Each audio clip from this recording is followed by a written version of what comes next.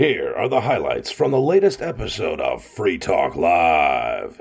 Visit freetalklive.com for the full episode. In the studio tonight, it's myself, the captain, Beakless Mountaineer, and Mark. Ian Freeman has the night off. He's going to spend a lovely holiday evening with his new wife. And he should. Yes. Absolutely, considering... And she should make cookies. She should. Yeah. That's what I'm thinking. Have you had her snickerdoodles? I have not, because I've been on the diet, if you will. Yeah. Now, I dropped about 30 pounds last year in the first 3 months of the year. I'm up like 7 from that, because I sort of got from off... from the 30. From the low. From the low, yeah. Okay. I'm up like 7 because I got off the diet around the Turkey Day. Yep. And, had stuffing and cookies and potatoes. It's holidays. Some things are just worth it.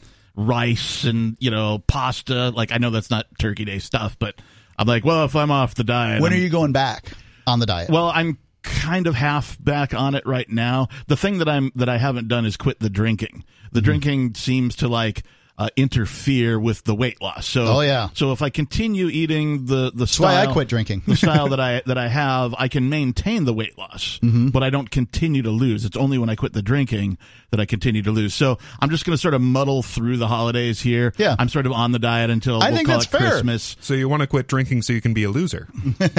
Yes.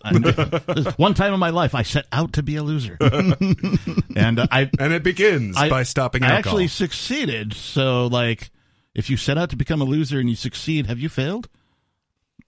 I don't know. Yeah. Did you find headaches were an issue when you began drinking again? I had none of that. Okay, good. In fact, I expected my tolerance to be lowered because, I have a kind of a high tolerance, being the type of person that I am, rock and roll guy. I've been drinking since I was 12 years old, basically. And I've obtained a pretty high tolerance. There's not a whole lot of people. Peakless and I have gone drink for drink at Pork Fest. Peakless is one of the biggest men I've ever met in my life, and he can keep up with me. And muscles and bone, just handle alcohol better. Yeah. So, but I think if you can go drink for drink with Peakless, no, I think I got him. You're beating him in of greater. He does actually have me by a little, which is saying something. Yeah, it's saying a whole lot. Maybe one. If it's a scale of 1 to 10. You see, I outdrank everyone in Colorado. Had to go outsource my competition to the state with the #1 alcohol sales per person. So, and that's why they can't legalize cannabis. in Wisconsin, keg parties are so popular, even before kids go to college and that kind of a thing, that you go to these keg parties and there's 3, 4, 5, 10 kegs depending on the party that you go to.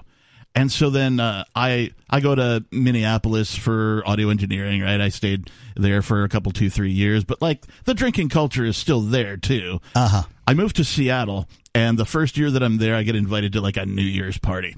And it's at some, bike courier service. It's a garage underneath a building where they've just sort of moved everything out of the way. And they're like, yeah, we're going to have, 3 bands here, and there will be beer. And I'm like, oh, really? And they're like, yeah, the keg is going to be set up. And I'm like, sorry, keg? right? Singular? And yeah. And of course they ran out, right? Shocking, right? And they knew no different. But it was myself and a couple other dudes who moved with me from the Midwest who were all avid drinkers by, 22, 23 years old, however old we were when I moved there. And all the other people who are drinking are there's some people passed out. There's a girl puking because she had 2 beers or whatever. And the 3 of us are just standing there after our 10th beer or something going, pointing at everybody, laughing at them. Look at these lightweights, right? Kind of a thing. So there's definitely a drinking culture doing involved. That alcoholic laugh. Yeah. So, yeah, alcohol interferes with weight loss, at least for me personally. And so... among other things, right? But what it does is it actually interrupts the body's ability to either get into ketosis if you're going with the keto, or its ability to burn fat because it just sort of interrupts all the other processes. Your body will take the alcohol and process it first before doing anything else, and so it needs to sort of the liver needs to go to work itself. immediately on that. Right. Free Talk Live this year won the most prestigious award in radio. Sorry for all the Marconi winners out there. This was the Freedom of Speech Award. Now, maybe the Marconi is more prestigious. It's possible. Depends on what you decide, what prestige is. But it's certainly not as exclusive as the Freedom of Speech Award. Yeah, for me, it's the Freedom of Speech Award. And then when you told me that Ian was going to be presented this award for his work at Free Talk Live, I went and looked at the list of people who've been awarded it prior to him. That's some good company. Yeah, Howard Stern, Rush Limbaugh, the biggest names. I received it on Ian's behalf, and when they gave it out, he said that he gave it to Free Talk Live, to Ian, to Free Talk Live, and he would have given it to Mark if I hadn't refused it. Right. And I did refuse it. I wanted Ian to receive the award solely, and as well he should. I agree with your decision. However, since Free Talk Live received it, I'm a bit more vain than Ian, and I know it. So I'm in the process right now. Probably a wise decision not to take the award then. So I'm in the process right now, and I want to know what your feedback is on this, of designing myself my own ring trophy, like a Super Bowl ring, as it were. And I just want to know how do I justify this? How do I make myself not look quite as vain? Like, I'm very proud of winning this award, and it's the most prestigious award. I thought we all agreed you didn't win this award. Free Talk Live won it, and therefore, by proxy, all of us have won it. So here's what you do: is you just make a miniature version of the award that's the size of a ring. Ooh, I like it. The award itself is that way it's like it's the consolation prize off the game show, right? You get the home version. The prize itself is just basically one of those hexagonal pieces of glass or whatever. I mean, it in and of itself isn't the kind of thing that would be particularly noticeable, but the award has been given to some very close-knit people, and I don't know. I'm doing it, and I want to know, how do I justify this to people? 603-283-6160 if you have any ideas for Mark. There's no justification for anything that you do. But that being said, if it were me, I would call up the people that are always trying to convince you to get a class ring and be like, here's what I want. I need it hexagonal. I need it to have these words printed on it, and I want this, and this gemstone like this. Because why not? That's precisely what I did. and what you may want to do too, to sort of limit the vanity, even though you've already said, hey, I'm pretty vain about this kind of thing, is just make several of them and award them to other Free Talk Live co-hosts, if you will. Oh, they aren't cheap. We actually have Dave Ridley of Ridley Report on with us. Dave, you're on Free Talk Live. So I have this theory that in civil resistance or civil protest or whatever, distance can be a magnifier. And I'm in Colorado right now visiting, so I can't be at the trial in Concord of Ian. So I'm just going to walk down to. I guess you guys have a demonstration scheduled on Monday around 4:45. Correct. Yeah, it's supposed to kick off at 5 p.m. at the courthouse in Concord. All that information is at thecrypto6.com. So I guess I'll just go to my nearest federal building, federal courthouse, and just protest there. Please. And I would like to. I'm sorry, go ahead. Oh, I said please do. That's an excellent idea. In fact, if there are other people who, for whatever reason, cannot be in New Hampshire to attend the, it's the closest thing we have to an official protest for the Crypto 6 trial is on Monday. Please, show up at your local FBI office, your local federal courthouse. Bring a sign, protest, call press, all that kind of thing. I'm against showing up at your local FBI office, for the record, just on principle. Go ahead, Dave. I wanted to request, other folks to do this if they've got time. Go to, I guess the nearest federal courthouse or whatever. So are you in Denver or? I'm in Colorado Springs. Oh, okay. Because I know Denver has the largest fusion center in the country. That's too bad. It really is. And for those listeners not aware of what a fusion center is, because of 9/11, they figured, all of these different government agencies just can't talk to each other well enough, so we need to have specialized centers to make sure that we're completely keeping an eye on everyone all the time. Another place for information to get lost. Right. Mm-hmm. Or to be stored and then dug up on you the next time anybody in the federal government needs, some reason to point at you.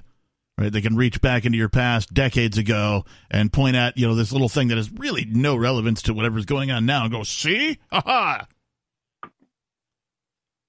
Yep. Running torture chambers isn't enough. They have to suck the local lakes dry, like in Utah, I guess, to run their supercomputers, to cool their supercomputers that are watching us. Yeah, I remember that was such a great story of complicity, because if the state just decided, we're not going to give you the water that it takes to cool the supercomputer to spy on every American citizen all of the time, they could have. They almost did. But no, they're going to keep providing that water. They're going to keep helping their owners. If you went to public school, I know I did, there were some kids who were, we'll just say, more challenged at learning than others, at least within, this sort of factory environment of schools. And so the public school system thought, why, it'd be a great idea if we just took those types of kids and put them in their own separate special school, right? This is known as many things depending on the time in which you were brought up as a child, but I think the politically correct term is a gifted school. No, I don't think. I think gifted suggests something different. I think it does too, but I think that they've fallen under like that type of a moniker recently. But I don't know. So they usually divide it into special needs and gifted and talented. Right. And it's only been recently that gifted and talented is considered to be special needs, which kind of duh.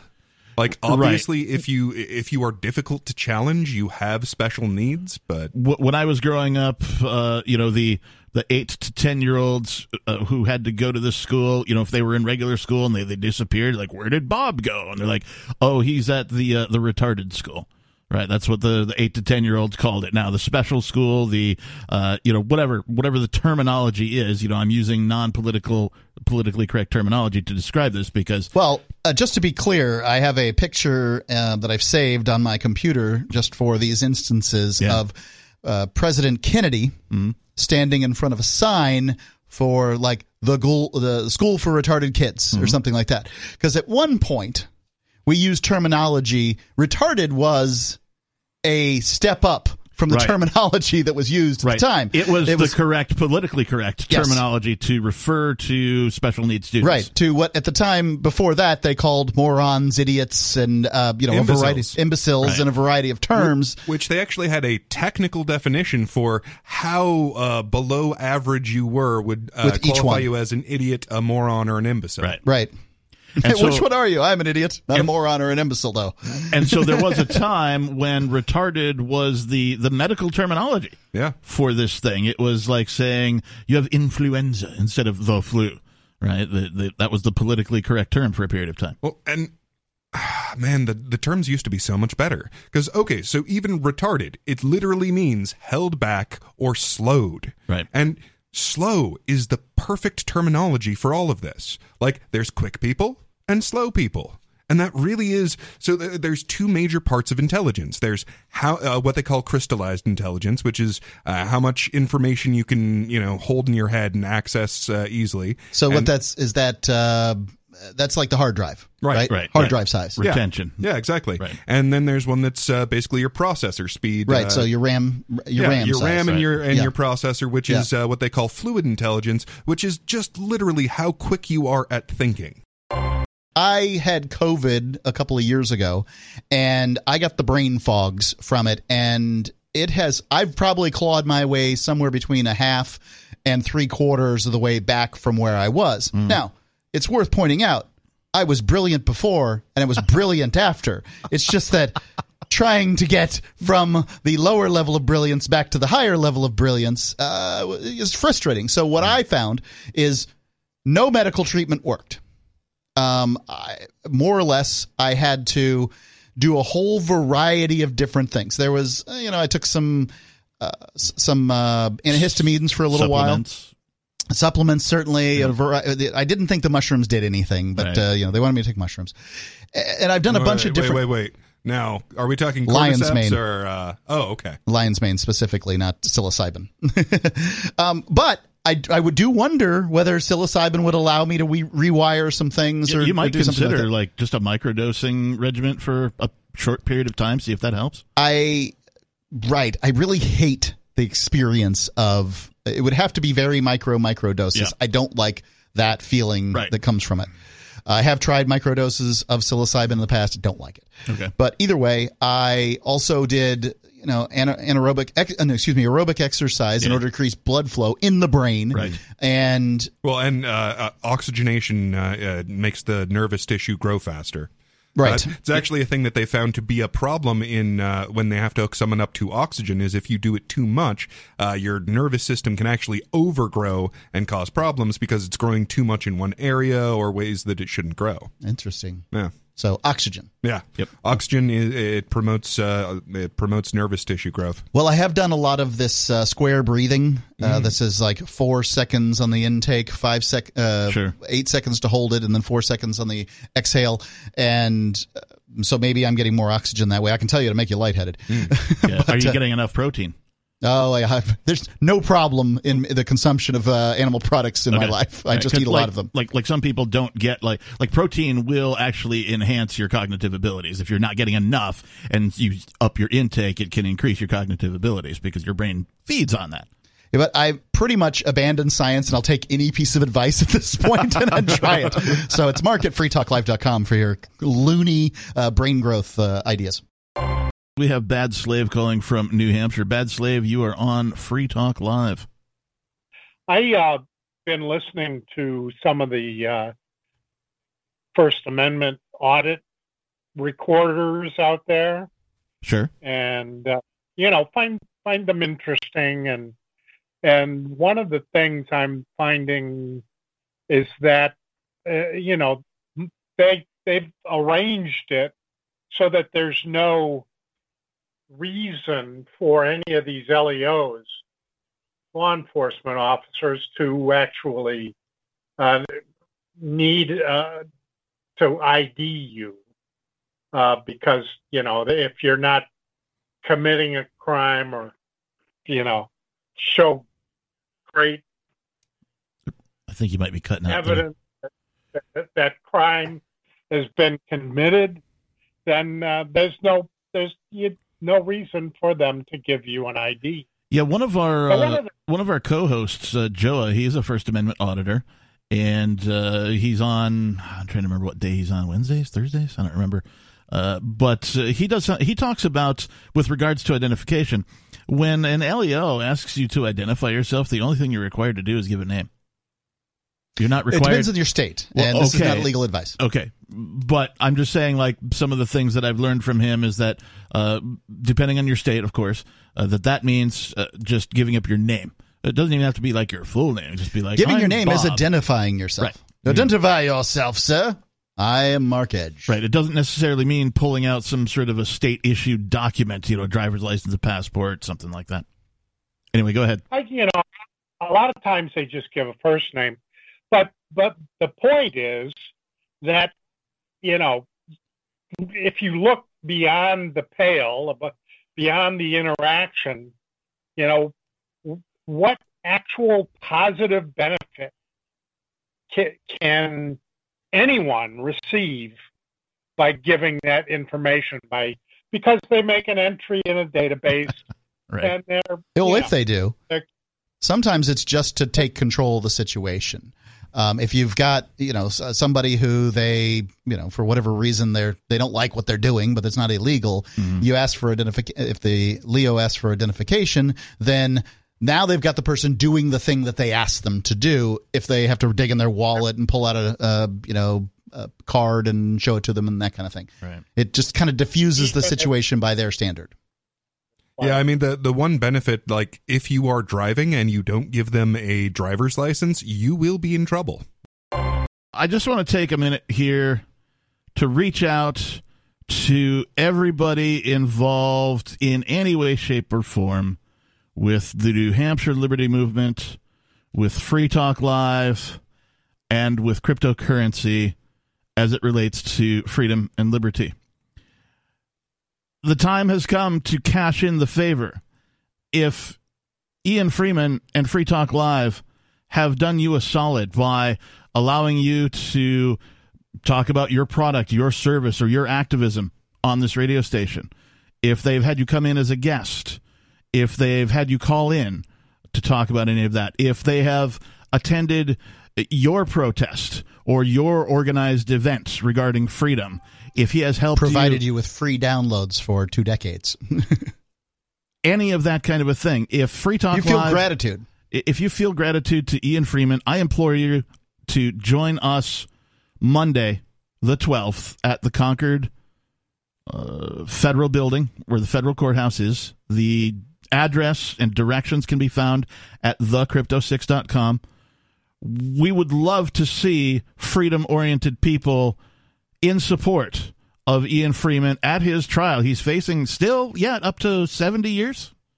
Is that right? Well, it's hard to quantify, but I'd say that's about right. That would be the max if they decide to come down harsh. So here is a person that, as far as I can tell, has never done anything outside of the non-aggression principle, who has gone out of his way. A genuinely generous man who's gone out of his way to help build the infrastructure for liberty here in New Hampshire. That is all the support he's thrown behind the Free State Project, the larger liberty migration that's going on here, any of the protests that have happened, anybody else who's been in trouble, any of the other activists that he's helped. I'm calling on you. I'm cashing in your favor chip to come and show support for Ian Freeman on Monday. Now, you're like, oh, but that's only 2 days away, Captain. Well, okay, but you know what? Did he help you? Did he give you some sort of support? Do you feel like he has given you assistance, and that like something you could do to help him out is just show up for the protest when we know that media have been invited and show your support for freedom here in New Hampshire? Yes, you can do that. You can get on a plane. You can book an Uber. I did. You can, there are. I things have no that you particular can do. reason to be in New Hampshire right now in this godforsaken cold, and I am here for the 3 weeks that I put aside 3 weeks to be here to support Ian in whatever way I can, whether it's running the show or going to his trial. I'm going to try to be there every day. I haven't been there every day, but had some things to do. But I'm working for Ian in the process. Right. And that's all. Is that I know that this is a difficult time for him, and I'm going to be there and support him. When the jury sees all those people, and at this point, all that matters is the jury, right? They see all those people. They say, how can this guy be bad? This is, frankly, I was there the first day, right? And the bailiff said, there's an overflow courtroom on the other side, right, so that you can see and you don't have to wear your mask. But I've never seen so many people. That the courtroom A, as it were, where everything's going on, I think it was 1 and this was 2, or 2 and 1. I'm not entirely sure. It doesn't really matter what 2 numbers and 1. were. Yeah, that it's full. He's like, it's full, and he has never seen it. This is a bailiff. He doesn't look young. Yeah. I don't have any idea when he started working at the courthouse. I didn't ask him that question, but presumably he's been there for years, and this is the fullest he's ever seen that courtroom, and it's all over white collar nonsense. Yeah. I mean, it's not even like there's no victim here. They're not. They. The banks were listed as the victims. The banks made money. Oh, they sure did. Yeah. And I don't like the, I don't know what the right word is, the sort of the rope-a-dope switch that the court pulled over the last month or so with, like there have been other things that have been held at the federal court building, and masks were no longer required and have been required in over a year. And all of a sudden, for this particular trial, now there's masks required if you want to sit in the main room, and if you don't want to wear a mask, they're just going to segregate you to the little kiddies table in this other room. And I'm like, which they didn't even unlock for us, for the record. Really? Oh yeah, no, we had to we went into the main court because they said, okay, here's where your overflow room is, which was another courtroom. We go to the overflow courtroom and it's still locked, so we had to go to the first one. A lot of times the overflow is empty, so I can understand why they just aren't opening it up. I'll tell you about the masks. So here's what happened. I can't say what happened before the jury was selected, but when the jury was selected, the judge, who appears to not want to wear masks, LaPlante. Yeah, I think it's Joe LaPlante. It's so weird that his name is The Plant. He would prefer not to wear masks, but he said if any jurors are more comfortable with masks, we'll all, meaning everybody in the courtroom, wear masks. Now, the person giving testimony doesn't. Right. And the lawyers, when talking, don't. Right. But those are the only times you're allowed to be maskless, other than like sort of scratching your nose or something, drinking some water. We were talking to Perry from Canada. Go ahead, Perry. I'm from California. I was thinking about this debt that we're in. We're over $31 trillion in debt. One of the things the American people, we're going to be taxed for that. The politicians have spent so exorbitantly that they claim that the American people are $31 trillion in debt. Yes. One of the things we can do, there's many things we can do, but one of the things we can do is all Americans, when you take your vacation, take it somewhere in this beautiful country. We have 50 beautiful states. We should be making us stronger right now at this point in time because of our situation. How does taking a vacation within the United States help the national debt? Well, because we're spending money at restaurants and hotels and who knows. The point is we're putting people to work in America. Well, I get the idea that you're talking about, but I don't think that affects the debt.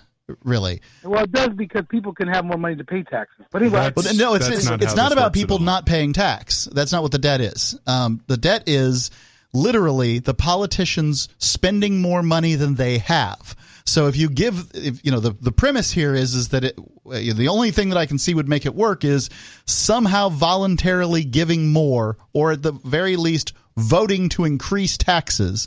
And if you did that, then they're just going to spend more than that too, because they've never been held accountable.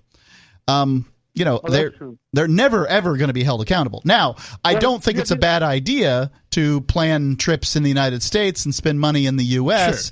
In order to, if you're of the opinion that this is somehow going to, give Americans jobs and these sorts of things. By the way, Mexicans need jobs, and Europeans need jobs, and everybody needs jobs. But right now, I'm saying for right now, until we get ourselves more straight.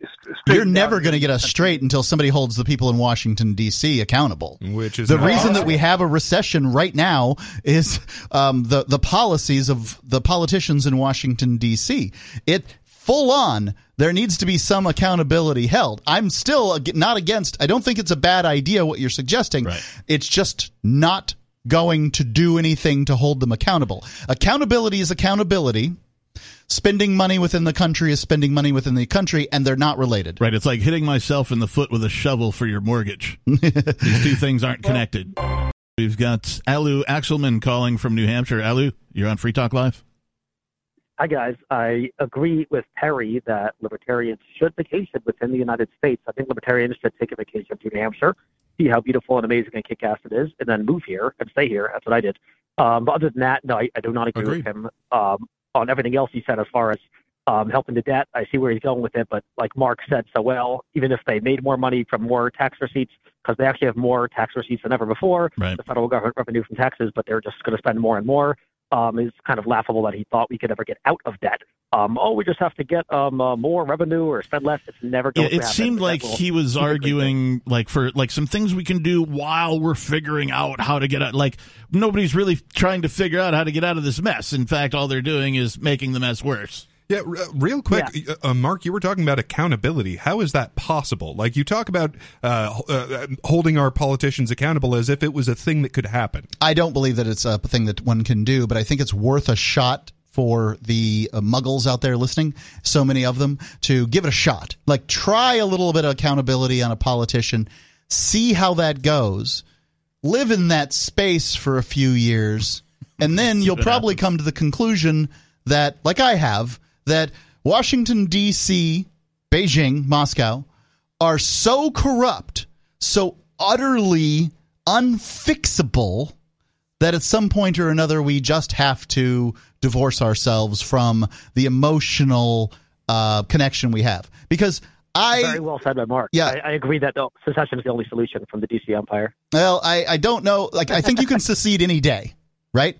Anytime you want, you just get in a plane and you go where you want and find the more freedom in your life and whatever works for you. On an individual basis, but if you're talking about making a statement, particularly to the empire or empires that exist, I think a large group of people getting together and announcing their divorce is a swell idea. Yeah, Perry talked about... There's no place that has total freedom Yeah. Perry talked about how to solve the debt, and it's like, okay, I had no choice in it. I told you not to do it, and you didn't listen. How about instead of that, I start using good currency? I just wrote a book a few weeks ago. I published it called Taxation is Theft, and it's got everything, the who, what, when, why, where, and the history of taxation. My and favorite acronym, too. Explains, explains how to eventually abolish taxation in a pretty realistic way. And obviously secession is very much involved in the book because most of the taxes we pay are federal, and we don't get that much money back from them. For those of our listeners who don't know, I know that you're a rather prolific author. You've written a bunch of stuff, articles and books. Where can folks find your stuff? Amazon's the easiest way to find them. Look for my name, Alu Axelman, A-L-U, Axelman, on my website, libertyblock.com and aluaxelman.com. But also find me, if you're in New Hampshire, if you're not here yet, get here. But if you're in New Hampshire, I always have copies on me in my car and stuff. So just find me. You'll get a better price and a personalized signed copy. All right. What else was on your mind tonight? Well, I wanted to talk to my friend Sarah about bipolar. So bipolar is literally the old term for what was now called by medicine manic depressive. Mm-hmm. It literally means that people have cycles, usually a few days at a time or weeks, of manic, which is mania, which is super hyper happy, and then depression. So manic depressive is bipolar. And many people, unless they have super ultra severe manic depressive, these people can hold jobs. And if they are very severe, they can have medications. I've known many people who have had jobs very easily, even though they have manic depressive disorder. Mm-hmm. So yeah, that's the first thing I wanted to say to Sarah. But I also wanted to touch on mental illness in general. I and my family, and my dad's a therapist for most of his career, earlier on in his career, and a lot of others have some experience with mental health. What's interesting is that mental illness is a very broad term, and it describes both severe and mild mental illness. By mild mental illness, I mean anxiety, depression, OCD, ADHD, PTSD, things that in general people can live rather normally with or without medication or therapy. But as far as the government's concerned, especially with gun control or red flags or other things, they'll say, oh, people with mental illness shouldn't have guns, which sounds like it makes sense until you think about it for a second and you realize that according to the CDC themselves and Lord Fauci and the government, they say around 50% of adults, over 50% of adults in the United States have some form of mental illness. Right. And by over 50, they mean 99. Right. Well, but yeah, and at 50%, as soon as you say, well, mentally ill people shouldn't have guns, which I understand the statement. Yeah. When you say that, then suddenly the authority that decides whether or not one is mentally ill will decide that everybody who isn't a cop, soldier, security guard, or whatever, or the ones telling them what to do, can't own a gun. You have an even better point than you think you have. Like I mentioned in my previous book, Presumed Guilty, that Bonnie's currently doing the narration for. It's not only that, it's that, and they can easily say, the government can easily say, people who don't believe in global warming and corona fascism are anti-science and therefore mentally ill. This is exactly like having a priesthood that tells you whether or not you are possessed by a demon. You have all of these experts, and they will tell you whether you have this invisible ailment of a mental disorder. Right. And two, people tend to look at mental illness in a fundamentally different way from physical illness. Like, we expect people to recover from physical illnesses, and sometimes that can take years, but it's accepted that you can heal from that, and mental illnesses are actually that way. Well, and, if we want to take it to the clinical definitions, religions, all of them, from a non-religious perspective, would be considered mental illnesses, right? You're hearing voices, things are talking to you, telling things, you believe in beings that you can't prove exist, et cetera, and so on. Irreligion, from a religious perspective, is also mentally ill. That's what I'm saying. Yeah. So, it depends on the perspective. So, back to Mark's point, whoever makes the decision of what mental illness is the one who gets to force their way upon you. Ellie? Yeah, I'm just stuck on the felons and minors can't have guns. I'm looking in the Second Amendment between the lines, and even reading between the lines, I cannot find. It's relatively recently. It was in the early 1900s that they made it so that felons couldn't carry guns. I mean, frankly, people would get out of jail or get out of prison, and they would have their guns returned to them, and they would leave armed. If you're able to leave prison, the presumption should be that if you're safe enough to return to society, you should be safe enough to be armed. Right. Now, I can understand in modern society why they don't want somebody handed an AK-47 as they walk out of the prison. I got you. But there should be, it seems to me, a path that is, set in in place for felons to get their guns back. Yeah. Because if you want a felon to return to society, you want him to find a wife, presumably. You want him to raise a family, presumably. You want him to get a job. You want him to do things. That means he needs to be able to protect that household, right? Like any other American can. Yeah, I'm not, a voting guy when it comes to presidential elections and that kind of a thing. But when somebody gets released from prison, a felon, that type of thing, I think they've paid their debt, right? They're getting released. All of their rights should be made whole again. Let's go to Joy calling from Spokane, Washington. Joy, you're on Free Talk Live. Hi. It's about the guns. And I don't see the rights argument that everyone should be armed. It sounds like that is for them. That's an Amendment 2 or whatever policy. It sounds like that's for you too. And it's all under freedom. Well, here in Spokane, there was a hoax called into the high school. So what about those kids? Shouldn't they have the freedom to go to school and not be frightened out of their heads because someone has called in and said that there's a gun, there's an active shooter in their high school? And it wasn't true.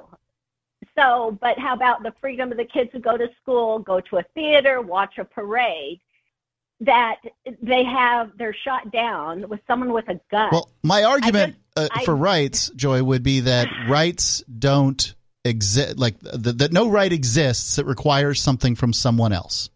So, for instance, my right to freedom of speech, you agree I have that one, probably religion, these sorts of things. These things come internally. No one claims that they have very few people would claim that they have the right to a gun that you purchased for them, right? They were going to purchase their own. So they're not requiring anything from anyone else. Whereas safety, which can never be provided as long as you live outside of, the government hasn't made their prisons safe. I am 66 years old. Yes, ma'am. I've lived by myself for years. Uh-huh. And I've never felt I needed a gun to keep me safe. Do you own one? So they have these ads. It's like, have the women. They need their guns.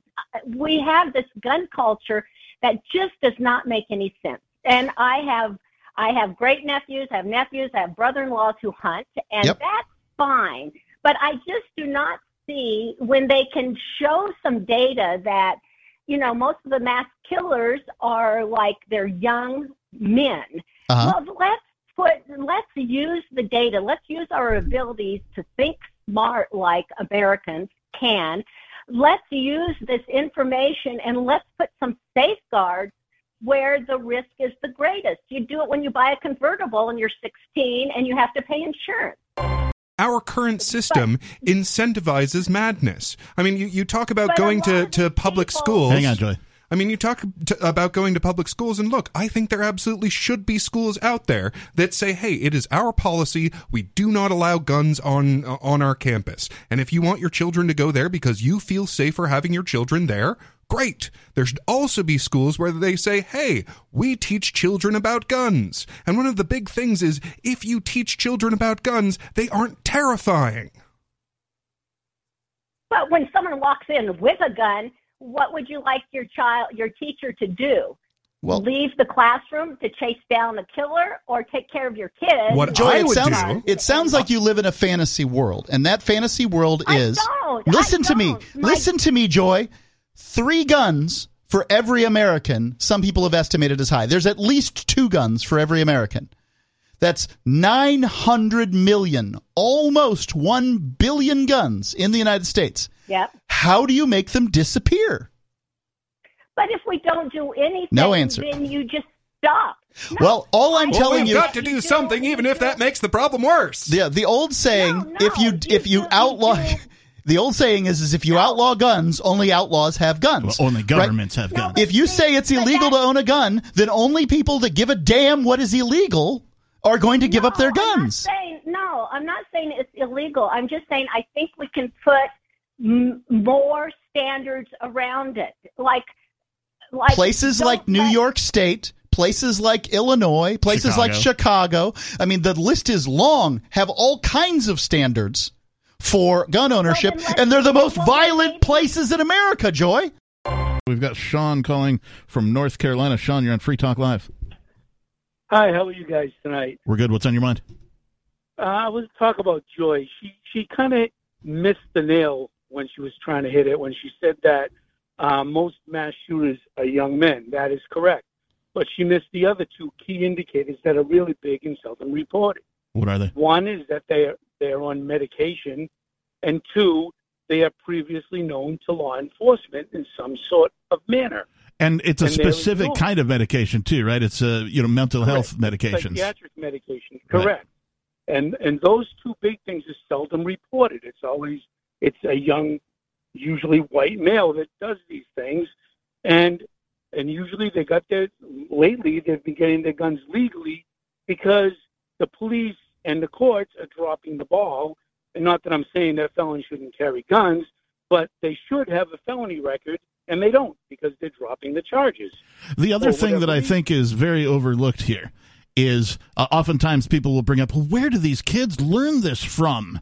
Well, let's see. The government of the United States of America, how do they get their way when they want their way somewhere around the world?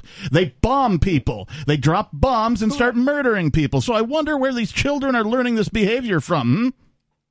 Yep, and Joy said she mentioned she was 66 years old.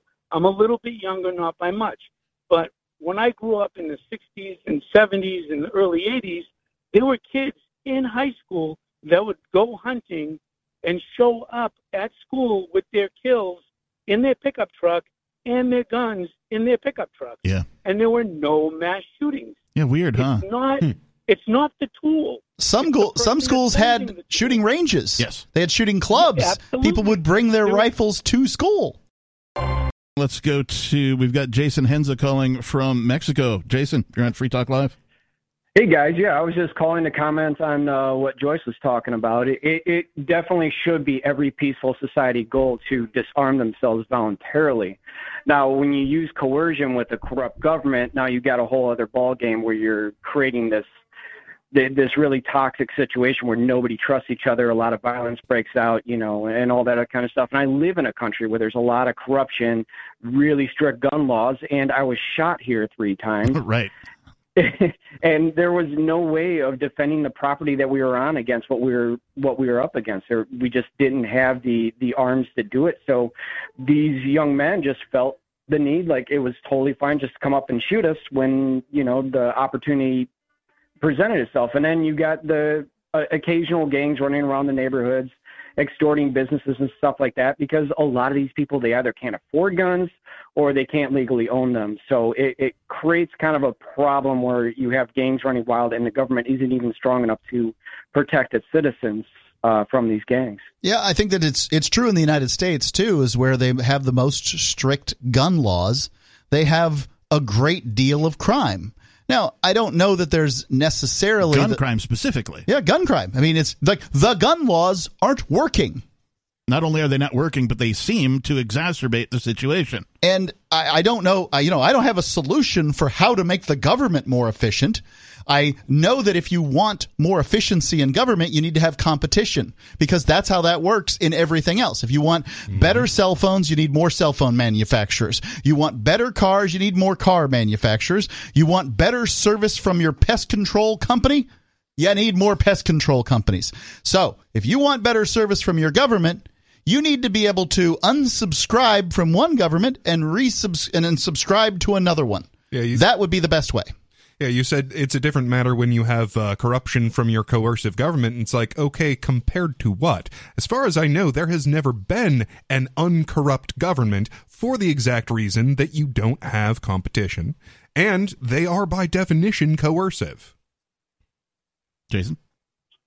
Very true. They are an extremely coercive government. I just, I don't want to live under that kind of jurisdiction personally, but that's the way it is. Going on to what the previous caller just called about was the young men, typically white young men who go on these mass shootings. Yeah.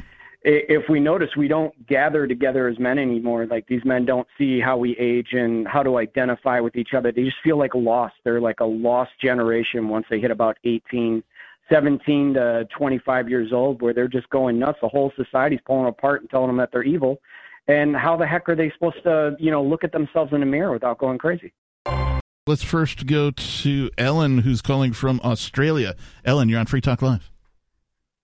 Hey, g'day. I can't believe I actually got through. First time caller. I've been listening for ages.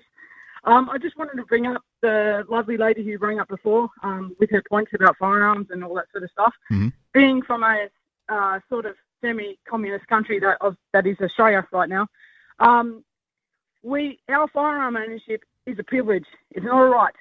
However, if you get done and get charged and get put away, we don't actually call it felonies in Australia. You have the chance to actually put in for a firearms license after you get out, and it's determined if from that if you're allowed to get it. It's not a blanket ban. Oh, so interesting. if you don't get done for a white collar crime, you would have all sorts of chance after 5 years of getting a license back. And this license would be for hunting or perhaps target shooting or something like that. Yes, you can't own a gun to protect yourself. No, we do not have the castle law in Australia. However, we have to have a reasonable reason for us to have firearms ownership. Okay. And do you know a lot of people who have firearms, or is it common or uncommon?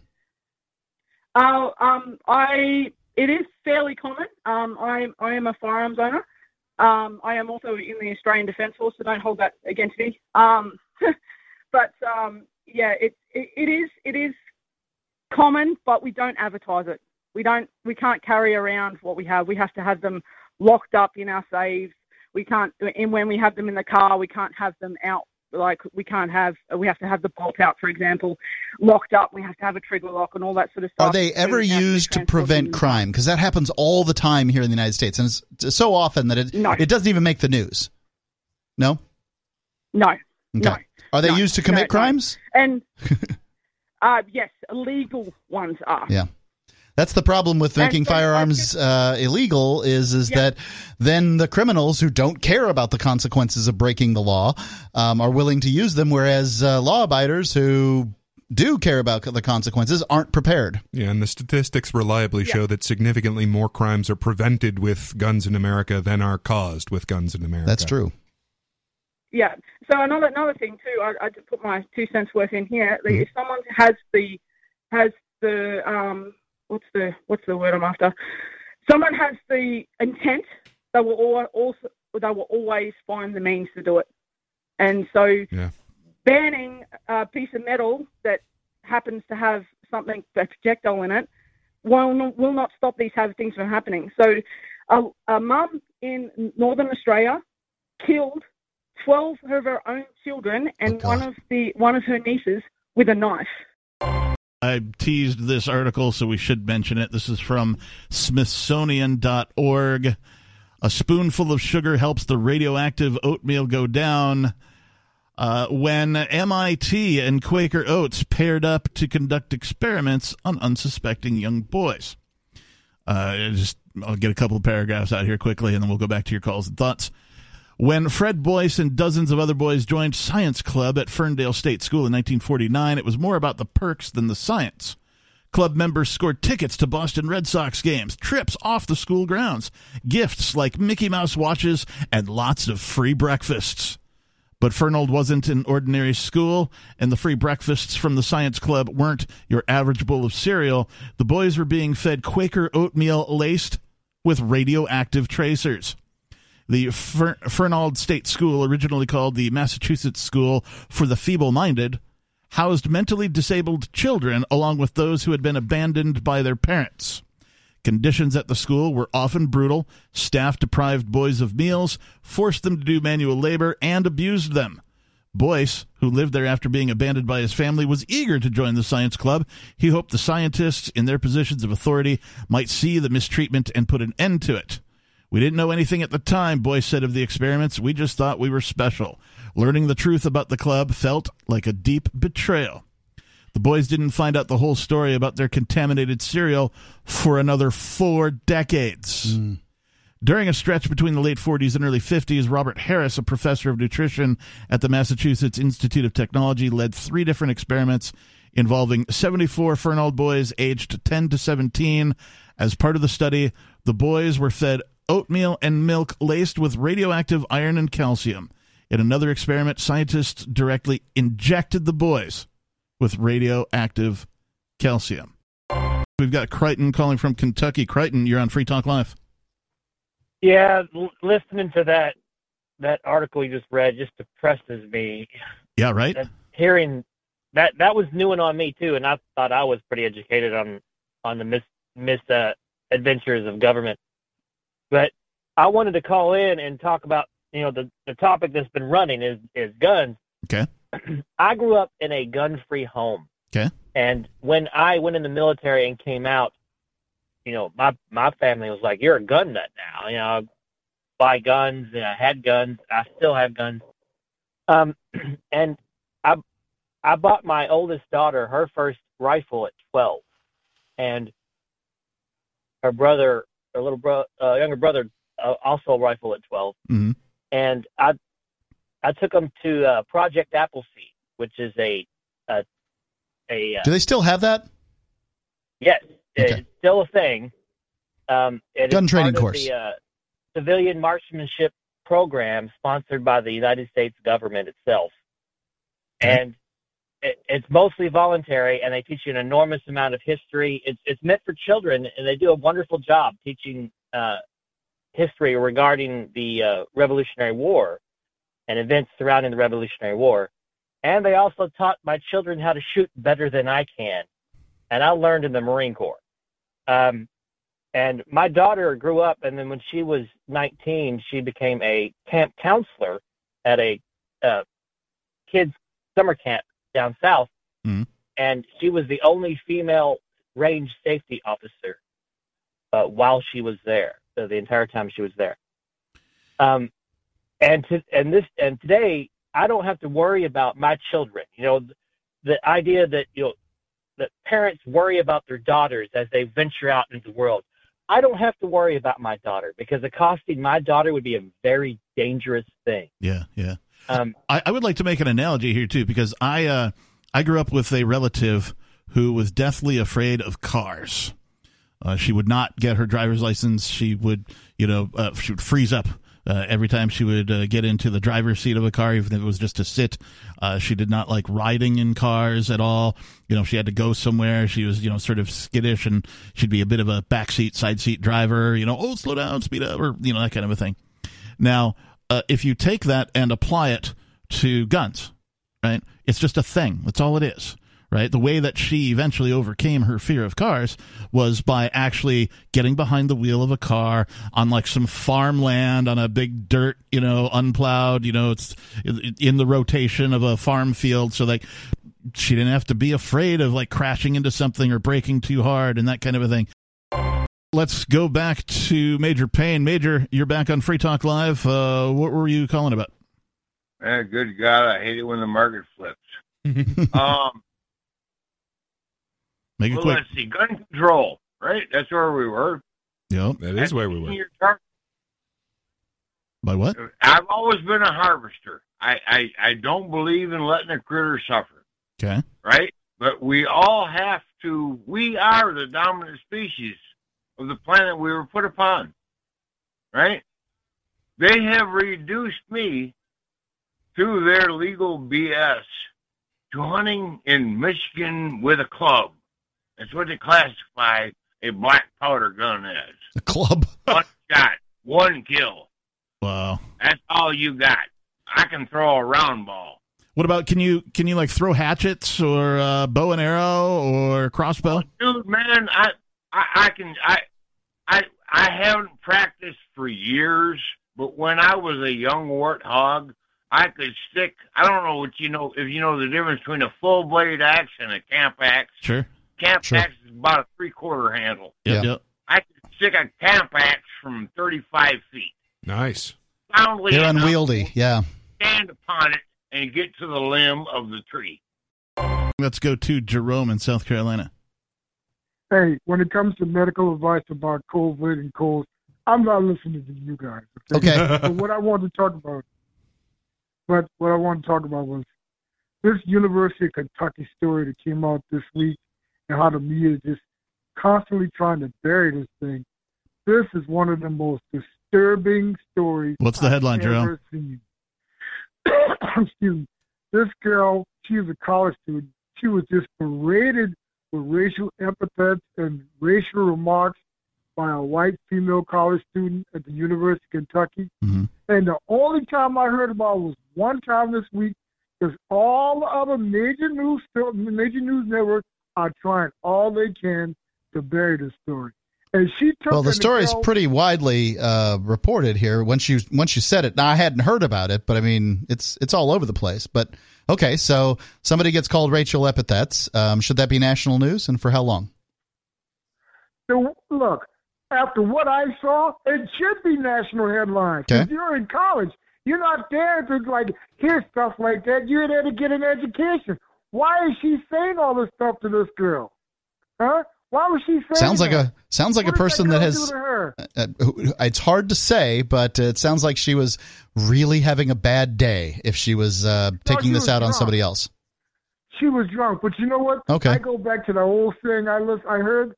What's in your heart will eventually come out of your mouth. Okay, that's what I believe. That's true. She meant to, she's been holding on.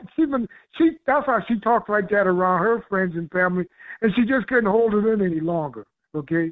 And that was just disgraceful the way she treated that other girl. There are people that use racial epithets widely, and I find it it makes me very uncomfortable, and I will usually tell them about it when I hear it. Agreed. You know, I was like at a restaurant the other day, and I was sitting on the bench across the street from the restaurant, and there was these people playing this music, this rap music, and it was just filthy, disgusting, disgraceful. I said, how can you degrade your culture like that? Why would you spend money on stuff? I wouldn't even listen to stuff like that. I would never put money in nothing like that. It's just disgraceful, man. People take freedom of speech way too far. Yeah, that's way too far. Okay. I'm reading the article here. It says she used a racial slur. Well, I'm going to just jump to a conclusion here. Over 200 times in about 10 minutes, and that does sound like a rap concert to me. You just heard highlights from the latest episode of Free Talk Live. You can download full episodes, subscribe to our podcast, listen live, and more, all for free at freetalklive.com.